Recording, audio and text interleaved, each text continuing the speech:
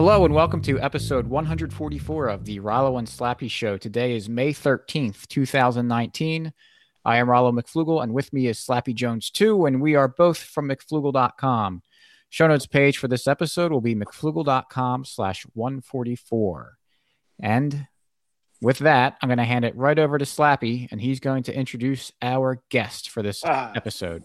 Thought you were going to have me introduce our sponsor, LibertyMugs.com. Oh, yeah. Well, you did that. No, our guest today is Jared. Jared is at JTT-Risky0861. Jared is a Marine Corps veteran who is starting a podcast. And as the meme goes, as Rollo corrected me before we went on, it's a meme. Every libertarian has a podcast, but we think that's a great thing. So we're happy to have Jared on. And Jared, welcome to the Rollo and Slappy Show. Thank you for having me on. Yeah, so tell us a little bit about your podcast plan. Well, actually, before we get into that, you're a Marine Corps vet. Yes, sir. You are a little bit anti-war? Very, extremely anti-war. Yes. So how does that happen? Because we were saying before we went on, we were saying this too. Many of the veterans I know personally, of course, I have close relationship with them, but actually every Marine, every Army guy I know personally is pretty anti-war right now. They don't always agree with me on every policy, but when it comes to war, we are in total agreement typically, and I find that so interesting. And I would like to hear a little bit about your story and how you went from the Marine Corps to being anti-war. And were you always anti-war? I guess I'll start right before enlistment. So I listened in the Marine Corps when I was 17, got the whole parent signature so I could do it early, but I only didn't go to boot camp till I was about 18. But went through that, and the journey to discovering that the military sucks is really, really a hard one. But it's definitely not something you notice unless you're really smart or you notice it firsthand. Because I can't even tell you the reason I really joined, honestly, anymore. But it was more or less, I grew up in a poor family in upstate New York, where the middle class gets destroyed by taxes every year. So when you're in that environment and then you're subject to a public schooling system, which has nothing but high regard for the military and our wars, and you just wind up signing the dotted line because it's safe. Well, yeah. No, that's interesting. I mean, there is. I can certainly see why anyone would join the military. I was a senior in high school when 9/11 happened. So, I went down to the Marine Corps recruiting office. I was ready to go. I was angry. My football career and my dad kind of kept me from enlisting, but there is, no shame in being a 17-year-old. You see these Marines come in, they look sharp, they're cut, they got their suit. Well, I don't know what you call your uniform. Oh, yeah, not to interrupt you. Yeah, it is like I said, government propaganda is a bitch to overcome at 17. Oh yeah.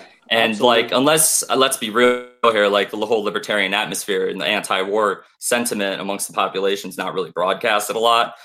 And not a lot of 17-year-olds look for that kind of information when they're younger. So they definitely get you. They get you pretty easily. Well, They yeah. do. I mean, when you're a boy and a young teenager into your teenage years too, all looking at jets, the fighter jets and tanks and stuff. Oh, and yeah. God, it's cool. It's awesome. I loved it. The thing I love history. The thing that got me in the history was military. It started with military history, and then it went into more history.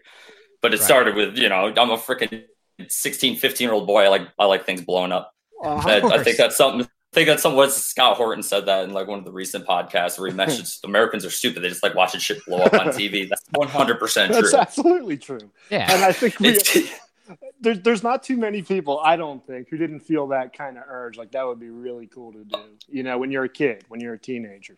Yeah, I mean, I've refined my taste now to enjoy stuff blowing up when it doesn't involve killing people, at least.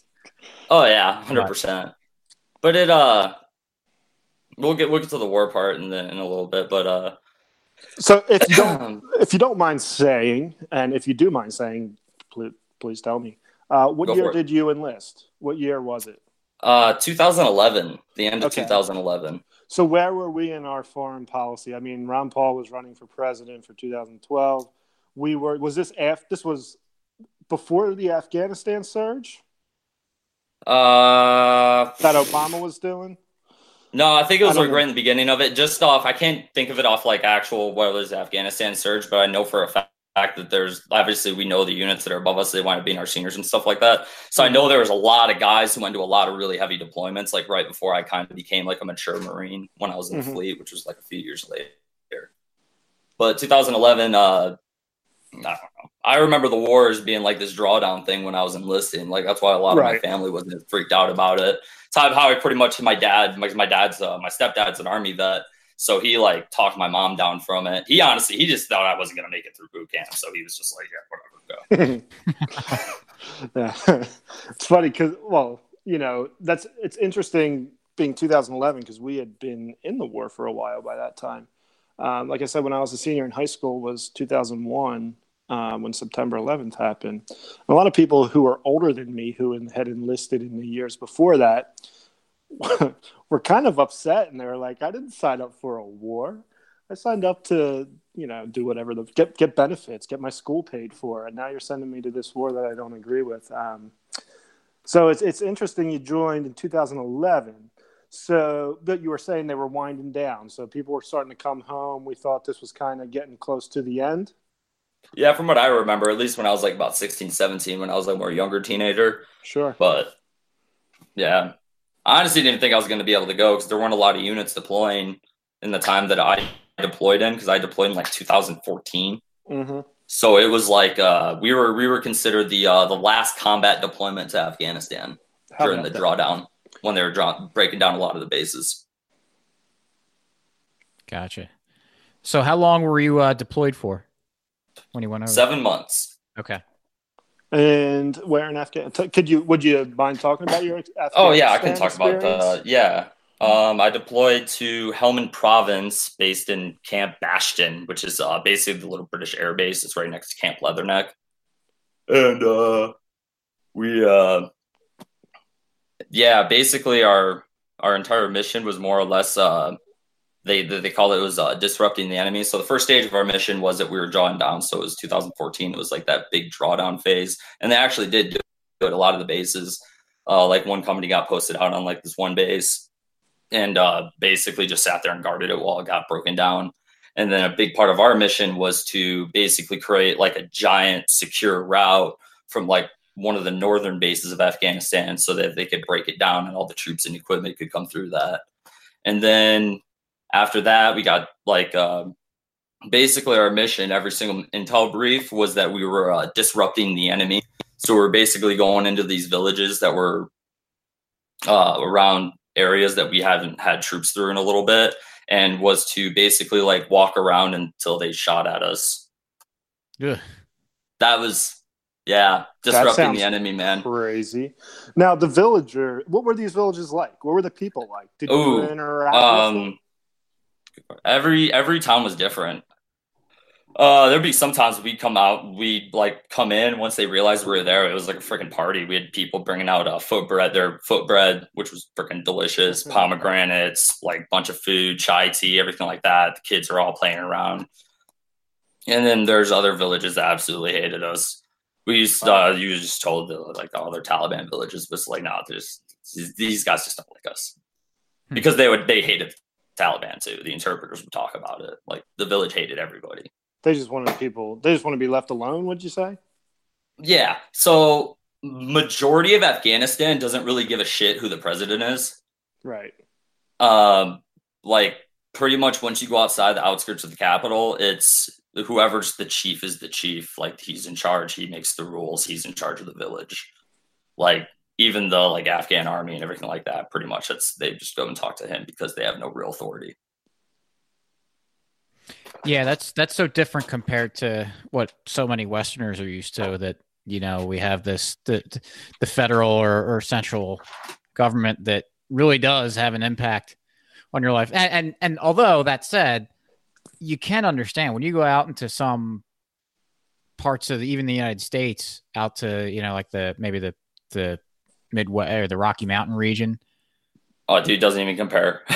Like, I know that. No. I'm saying that there's like a small amount, like you can kind of get lost out in the shuffle there.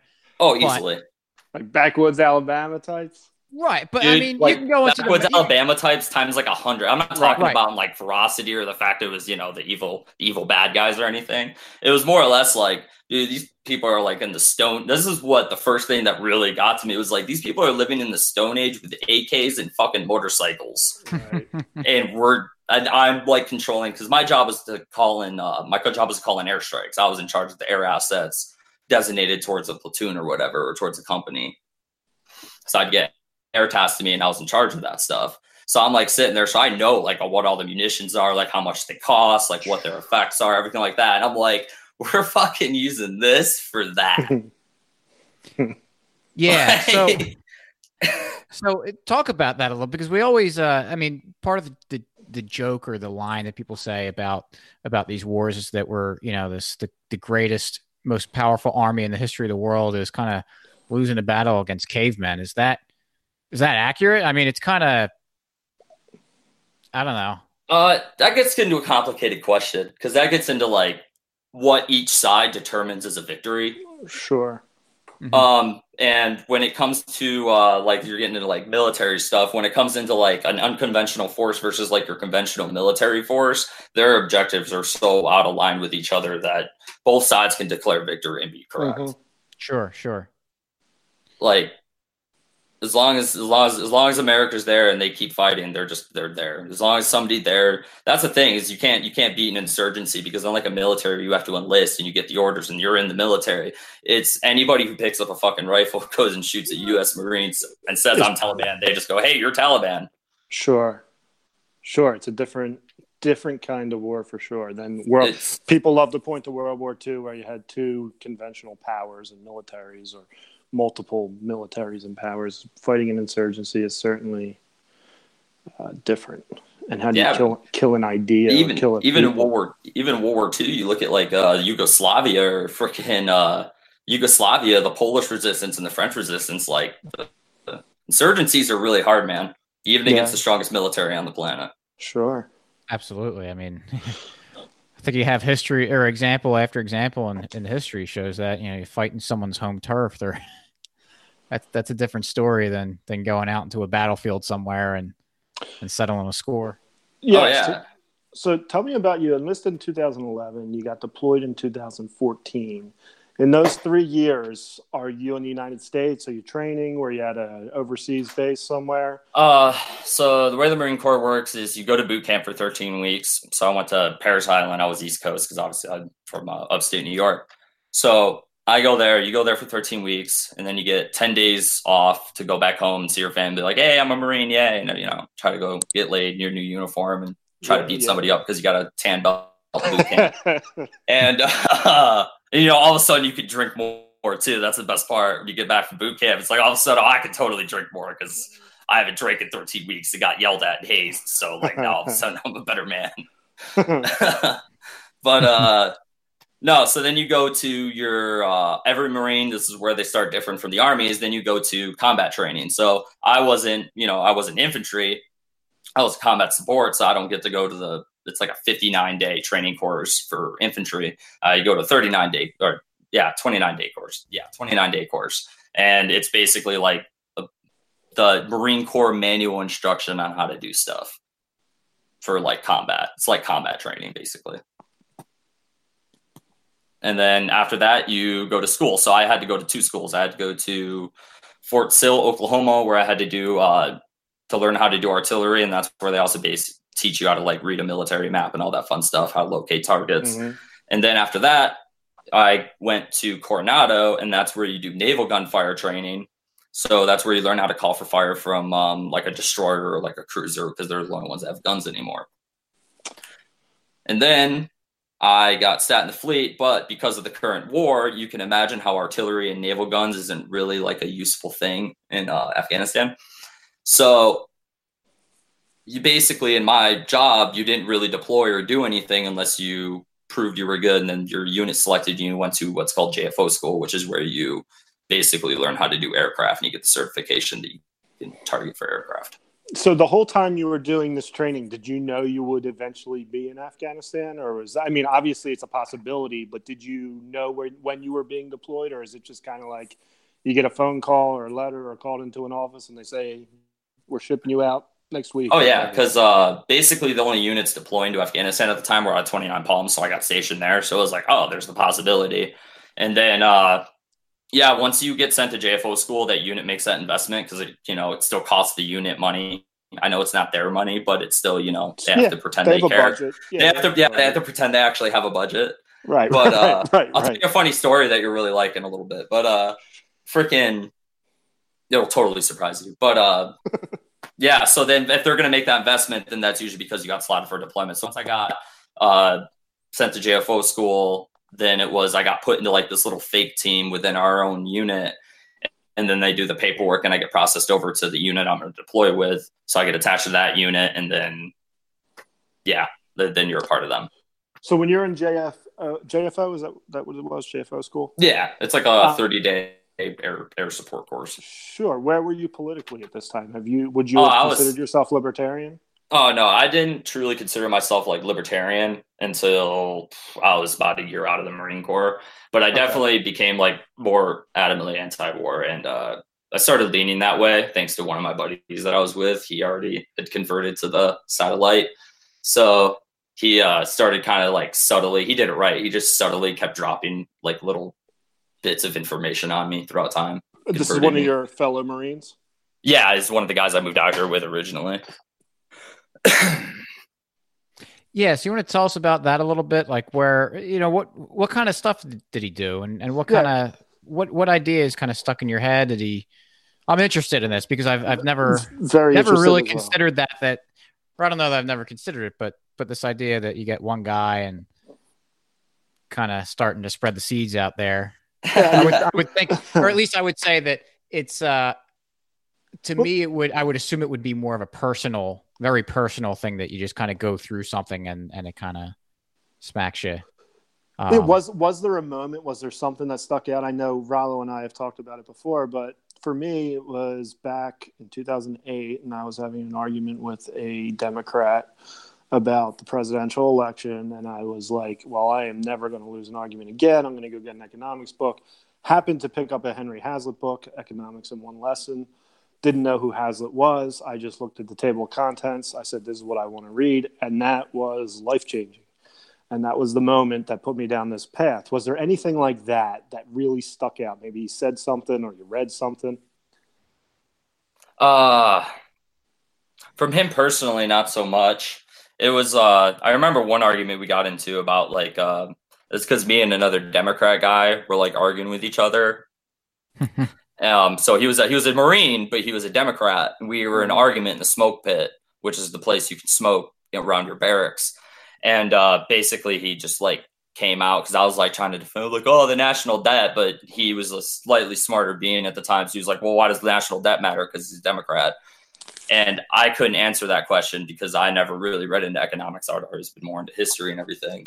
So he basically started yelling at me because I was more wrong than the Democrat, because at least the Democrat knew he was stupid. So that kind of, yeah, that was a big whammy to me. Honestly, it was I'm gonna get so much hate for this. Gary Johnson. Yeah. No, it was. I already had the ideas at the time, but it was more or less like I was like, oh, he was the one when I entered into like when I thought voting mattered still. Sure. Hey, man, I voted for him too back in the day. Good. So it doesn't matter it doesn't really matter how you get there. I mean, if you think Gary Johnson's bad as kind of being your red pill, it was Glenn Beck for me. That's who I was reading that got me down this path. So, hey, yeah, I made you feel a little bit better, didn't I? Yeah, you got. Oh yeah, my dad was a big Reagan conservative back in the day. I've actually converted him. I got him to vote for Larry Sharp. Voted for the first time in like 10 years. Got him to vote for Larry Sharp.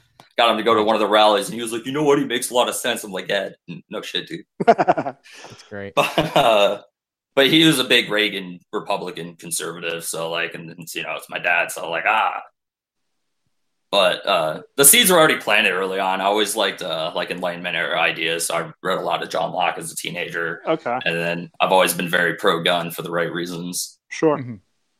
That's good. At least you had a basis for something. It wasn't like it was completely. But yeah, tell us a little bit about Gary Johnson. I think that's something, not someone you normally hear about as being a help with the conversion, but like I said, hey, it doesn't matter who does it or what does it.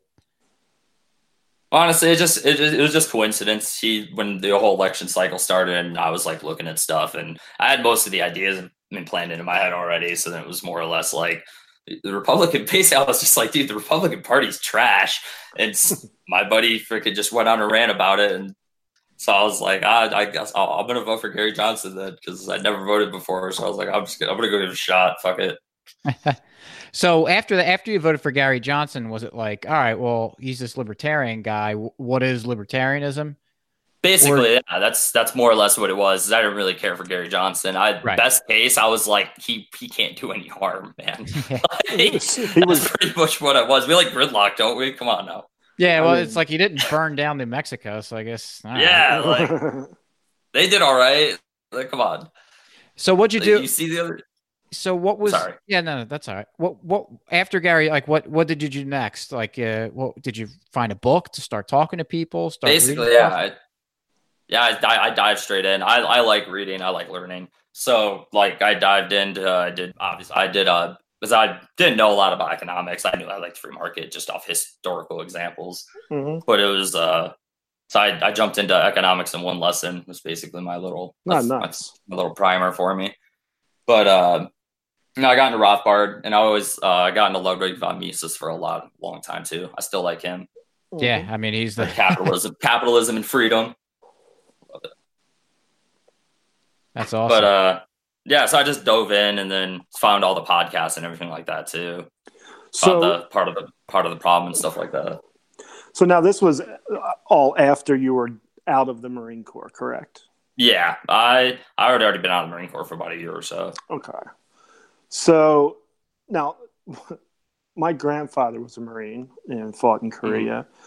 Mm-hmm. And like I said, he's passed away, but he was still alive 2001. And I was fired up. And I thought, because he was a proud Marine, he wore his Marine stuff. We would go to football games together, and if someone flying a Marine Corps flag, he'd walk over and introduce himself. And he was a Marine. But one thing that always stuck with me, and I wish I had a chance to have a real conversation with him, because I was so angry after 9/11. And I remember him telling me war is always awful and people are people everywhere. And it kind of shocked me, because I always knew him as like gung-ho Marine. And that always stuck with me. And this was way before I was a libertarian. But I always remembered that. And then, as I was saying earlier, some vets I know personally are also very anti-war. Is this a common thing? Do you see this with a lot of your I don't know, your comrades, your fellows, vets? Is this like, would you be comfortable talking about this stuff with most Marines, or is it, I think from the civilian outlook, like I was saying, when I look at Marines and they, well, I used to work in a bar, and you always knew who the Marines were because they were always telling you they were a Marine. And so it would always be kind of tough to bring up an anti-war topic to them because they're so proud of their Marine Corps. But I have found that a lot of them are anti-war. Do you think that's a common thing? Everybody thinks war is really badass until you actually go do it, man. Until you have to be there, sure. A lot of people figure it out quickly because they're smarter than us when we're younger. But they are just people. It's when you see it firsthand and you're trying to justify the actions and everything like that. And it goes twofold. It's a double-edged blade. It goes back and forth, where it goes into a lot of the times when you're fighting, even though when you get there, you immediately see a lot of it's bullshit. But at the same time, the actual bad guys that are there that you would probably consider even morally, objectively bad, even when not the freedom fighter part or anything like that, when they like cut heads off people and stuff, like those people that little group, like they make it really hard not to hate them. I believe that. And you see that, and then you got just the cultural differences and everything like that. But you see, like, a lot of it, you're just looking around, you're just like, these guys are just like, most of them are just farmers. Like, they're just farmers and ranchers. And then especially the like little villages and stuff where they're like really happy to see us. You can't help but be like, this is another person. You feel bad for the kids too. Sure. I can certainly see, or at least try to see, why there would be so much pride. I mean, you guys go through a lot together, and you're in a war together. You're getting shot at. You're doing whatever you're doing. You're looking out for each other. So there's certainly a brotherhood. Yeah. Hate breeds camaraderie. Hate and discontent breeds camaraderie pretty easily.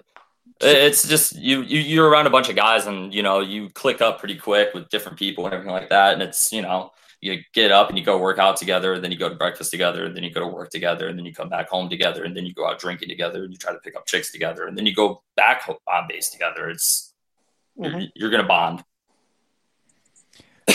So was that kind of leads me to a question. So by the time you were finishing up your deployment, how anti-war would you, or maybe not anti-war, but what was your opinion of the war at that point? By the time you were finishing up your deployment, I wouldn't say that right after deployment, as I was finishing up, had like staunchly made me anti-war. Definitely made me anti that war, and it opened my eyes to a lot of the bullshit. Like they're beating the war drums right now, so you see all the same things that they used to say leading up to Iraq, that they said leading up to Afghanistan, and then not to mention all the other places that we're in that just never get talked about ever. I always like when one of my friends go, like, where was it, in Nigeria, where those special forces guys got shot, and like I was talking about it with one of my friends, and somebody was in the car was like, wait, we have troops in Nigeria? I'm like, yeah.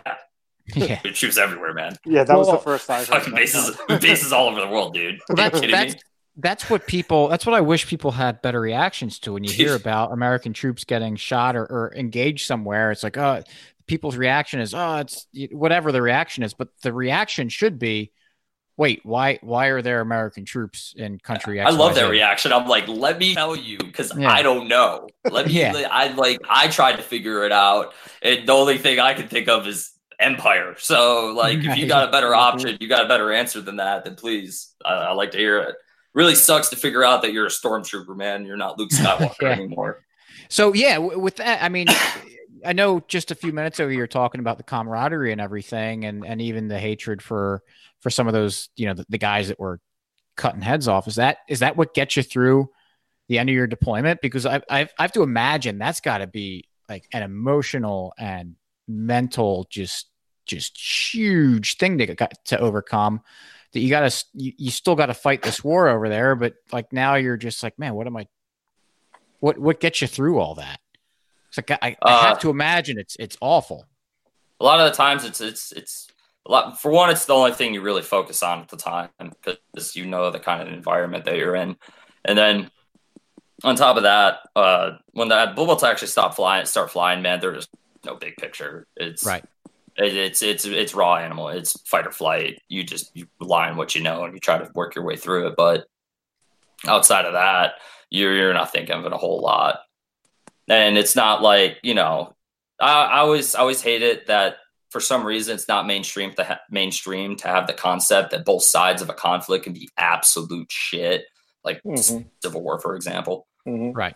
And it's the same concept here. It's, one thing that got me was it wasn't the Taliban and everything like that, but it's like, we're not just fighting the Taliban. We're also fighting the ones that do get you, is the fact that you realize a lot of times you're fighting somebody that's trying to shoot you because we fucking dropped a bomb on his uncle like 12 years ago.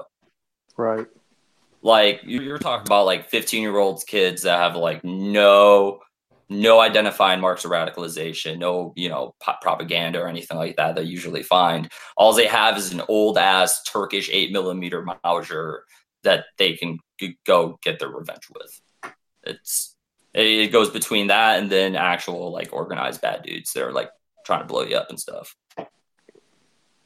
Yeah, it just confuses and complicates everything when you've got. Oh yeah, there's no, for lack of a better term, there's no one clear enemy. It's just Man. Oh yeah, and they're not very everything. smart. They're not riflemen by any nature. It's probably the reason why they don't do as well as they should. A lot of times they set up some pretty complex stuff, but like they really, really need to like go to their range more or something because they suck. Like they're terrible. Like there's no reason that a lot of us should be standing around anymore. If like I could throw you behind like a machine gun for 5 minutes, you'd probably do better. Well, like you said, you give someone from I'm like you said, they're from the Stone Age. Essentially, they're very poor. You give them a powerful weapon, and it's like, yeah. I mean, they build those AKs in like caves, dude. Like they no shit sit there. They just grab a bunch of parts from all different AKs from all different countries. They sit there and assemble them together, shave the wood for the stock and the handle and everything. They just slap them together and out they go, man. There you go. Which is, I mean, that's ballsy. Right? I mean, like, we could sit and talk about how terrible shots they were, but I mean, man, you're going up against like this well-groomed military machine, and you're just a kid who just like, I don't know, it might have been the first time he shot a gun.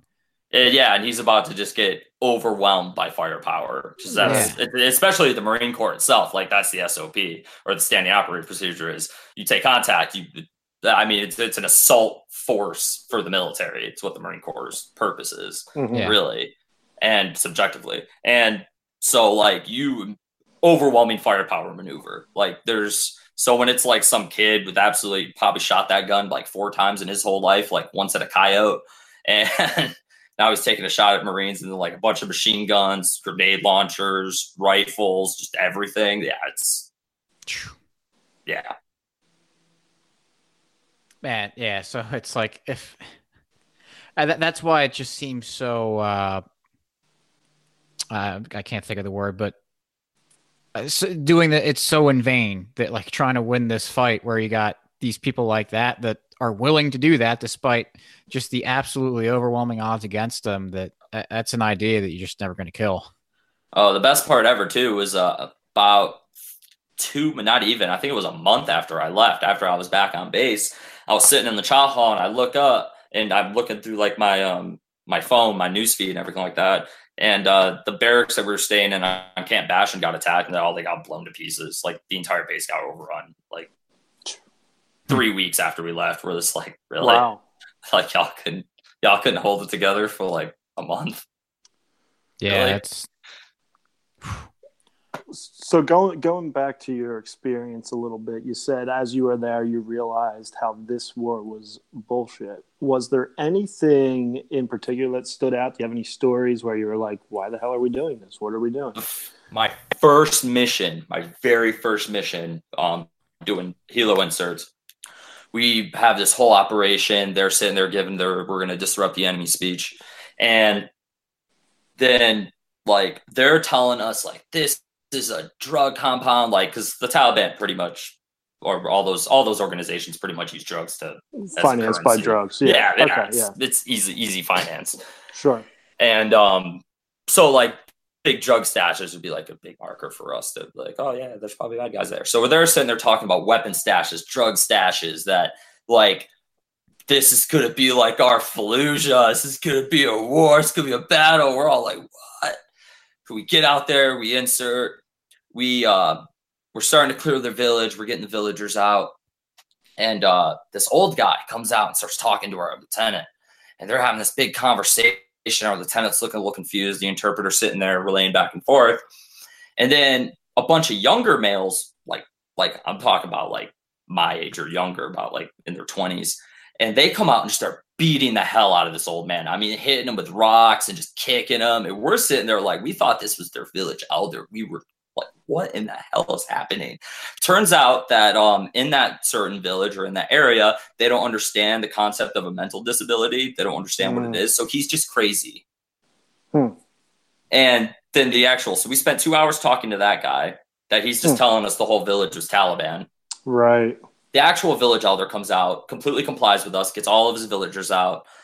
Us and the Afghan army start going through the town, going through the houses, searching the area. And hours go by. we're supposed to get resupplied with water. Don't get resupplied with water. We go about 5 hours. But we went about 4 or 5 hours in about 125-degree heat with all our kits and everything. No water. And our lieutenant was still trying to make us do combat patrols, even though we had no contact and no sign of contact at any time. Finally get resupplied, get the water, start looking through all these, the whole time we're looking through all these markers. Turns out that our drugs and weapon stashes were holes that they were pooping in. It was an entire like 2-3 day operation that had this whole name, this whole objective talked up, and we just raided a farm. Oh man. Yeah.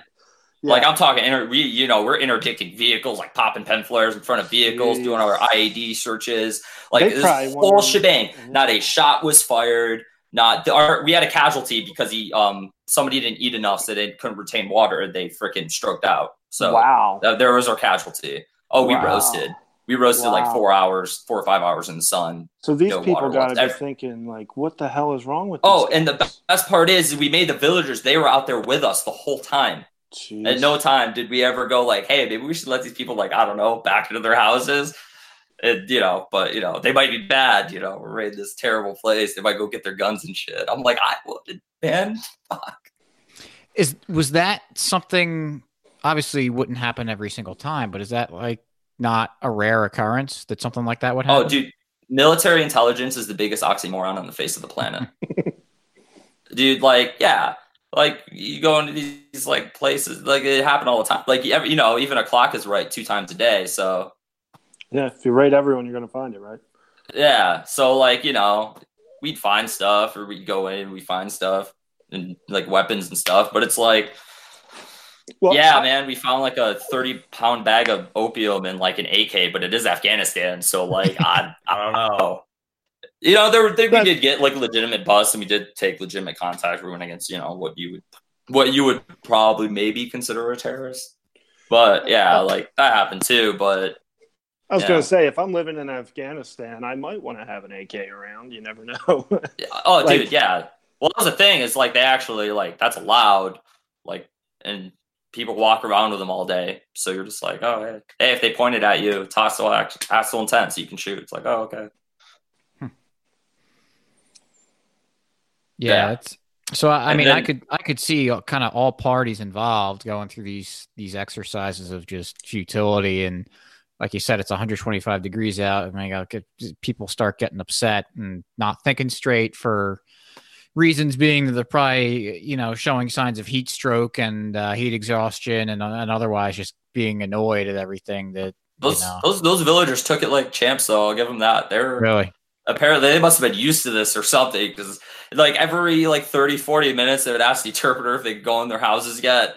And the interpreter would ask the lieutenant would be like, no. The interpreter would tell them no. And then just be like, oh, okay. And just sit back down. I'm like, Jesus. Wow. Yeah, it's the culture's a shock. It's not anything you can really explain. It's more or less something you can experience. Yeah, I hear you. So tell us a little bit about your podcast, what you're going to do with it, what your plans are. So as I said before, basically, I live in a house with about 4 or 5 Marine Corps vets. All of us served together. 2 of us deployed together. And basically, the 3 of us got to talking, want to start it. We don't see, like, for as many libertarians that we know that are out there that are veterans, we don't really see something that orients itself towards that in any kind of way. Like off the top of my head, I can't really think of many that actually use that as like more or less the front runner or like the main theme of the show. And trying to being a veteran and being exposed to libertarianism, if you don't enter through the right ways, can be a little forbidding. Is that the right word? Yeah. I can imagine. Yeah. Mm-hmm. Oh yeah, dude. Like when I first got into it, it's all like, oh, you're a welfare horde. I hate you. And I'm like, oh, dude, nice to meet you too, man. It's like, peace, love, brother. Like I don't like I'm like, especially I'm not an ANCAP, so I get the memes. I get the memes all the time. I liked what a Weather Girl said on Fagcast was I'm anarcho curious, but there you go. But no, I like. So I like all those memes and everything. I could take a hit to the chin. It's okay. But most for the podcast, I wanted something that that can introduce someone to it. If I can get at least a couple more veterans to at least be introduced to the philosophy, because there's plenty, especially anti-war veterans out there, as you guys yourselves have said before. So the population's out there, and I don't know. I figured nobody else is doing it, and I have free time on the weekends, so I'm going to do it. And great. We're basically just going to take it to where it goes. Like, I'm not trying to make anything super serious. I know most things we'll talk about will be a little doomy, gloomy, but we want to make something that's a little lighthearted. Like, we're funny sometimes. So we'll give it a shot. But, yeah, I wanted that. And then, just a place that people can go to get that kind of perspective. And we'll talk about everything ranging from foreign policy, more or less a lot. But foreign policy, basically veterans, anything military related, really, we'll go into with modern current events or whatever. We'll talk about the wars. We'll talk about what we think. We'll talk about anything from that. And then just what our takes on libertarian philosophy, especially right to bear arms, like that. Nice. Well, I think it's a good idea because, I mean, I have to imagine there's a lot of guys that are in the military or just finishing up in the military, and I'm sure they've confused, got a lot of questions, or just trying to sort through everything that happened. And if they can have guys that they kind of relate to that can kind of walk them through some of this stuff, I think it could be very valuable to them. Yeah, and especially language, have that experience. Yeah, because it's one thing for like Slappy and I to go off and do an episode about being anti-war and all this stuff, and it's like, yeah, okay, cool, guys. Yeah, you were sitting at home while I was over there. Yeah. Dude, I love Republicans now. Like, they're my favorite now. Like, being a damn near ANCAP, like more or less mid-cap veteran is it's fun. It's real fun. They don't know what the hell to do. Usually I just get accused of stolen valor. They're like, you weren't in the military? And I'm like, sure, dude. And then all my buddies that I'm roommates with start jumping out. They're like, you're an idiot. I'm like, God, is that your argument now? But, well, it's two-way, too, because veterans don't trust people. Like, you get duped that hard, you tend to have trust issues. But, no, it's not, like, yeah, veterans like other veterans. That's definitely a thing. Like, even when I was going to college and everything like that, it was like I would look for the lone mid-20s something year old angry guy sitting in the corner and be like, you're gonna be my friend this semester. Yeah. But so it's that, and then it's a lot easier to talk about something from firsthand experience because it's a lot harder for people to just spew bullshit about it. Because I'm not saying we're not going to say it all. We'll never try to say that any of you guys know ever hit the nail on the head. You miss sometimes. We had told that I guarded opium fields because, I mean, I didn't. Right. Maybe other guys did, but like, no, we just kind of walked around and got shot at sometimes. It was fun. Good times. That's actually what I hear from people who've been there. A lot of walking around waiting to get shot at. Yeah, it's all you can do because you can't really, like, you don't know where they are. Like the unit before like a couple years before we got there in their last like rotation, everything. I mean, they hit pretty much the last strongholds in Afghanistan pretty hard. And you're talking about like strongholds. It was probably maybe like 100 dudes in one spot, maybe. Like, so they hit all those and we were just doing drawdown stuff and just walking around. They figured, hey, if they shoot at us, they can't shoot at the base. I'm like, sure. Wow. Oh, you're just walking targets, basically. Oh, yeah, dude. Especially since I had a radio. Oh, it's so much fun. Like I said, they're smart. They like everything about their basic strategy is pretty on point. They're like, oh, it's a radio antenna, it's important, but then they fucking miss. It's like, dude. Yeah. So you're walking around with a radio. They think that's their communication. Let's get him out. Yeah. There's no way you're not important. The government's a finicky thing. They just hand radios to everybody. What are you, crazy? Oh man, dude, my in fact, I couldn't even carry my bayonet. I actually we had to carry a duffel bag full of everybody's bayonets. And then our battalion commander said we couldn't use them because they looked unprofessional on our jackets. Really? Yeah. And then I got yelled at on an op because I didn't have a knife, and I was like, "Well, I was supposed to get my issued bayonet, but apparently it's unprofessional for me to have my issued bayonet." Is there a reason for that? Like, no, it was his decision, man. It's the Marine Corps. Dude, don't apply logic. Don't apply logic to it. Gotcha. Like, the thing that I was gonna really like is my first. It was real good. My first battalion commander, when I showed up to my unit and everything, he got brought down in rank and everything because he was money laundering. He was like, oh jeez. Yeah, he got caught with it too. He was like, he would lie on how many shells he used on a field op, and then just like What, do peace they like out. write him a check for it? Yeah, they like yeah. So like he has his budget and everything, and they actually have to like buy the shells. Right. So then he would claim they shot 150 shells, but they only shot like 140, and then he would use those shells to replace ones, and then in some way he Gotcha. was able to like scheme Get money out of it somehow. Sure. Yeah, yeah, it was fun times. That's interesting. So, what's your podcast going to be called? Do you have a name? It's called Biting the Bullet. Is the name we got right now. I like it. That's what we're going with. We stuck with it. Is it live? Can we subscribe? Not yet. Actually, we underestimated how much Mother's Day was going to screw their plans. I put a tweet out about it for the like 4 people that are looking forward to this. But but no, yeah, Mother's Day kind of screwed with our plans. We weren't able to get recording and everything like that. This was actually the test for our microphone too. So cool, good. Nice. So do you have a website yet, or just either a way for people to find the podcast when it's released? We have a Twitter page. I just have to finish the graphic on, and we're going to start using it. We're going to start using it when the podcast comes out. For now, people can follow me, and if they want, they'll see. I'll get the other guys to post something about it to try to get people on them too, so they can see what's going on. Sure. And your Twitter handle is, so people can hear? JTT Risky at JTT Risky 0861 JTTR's uppercase.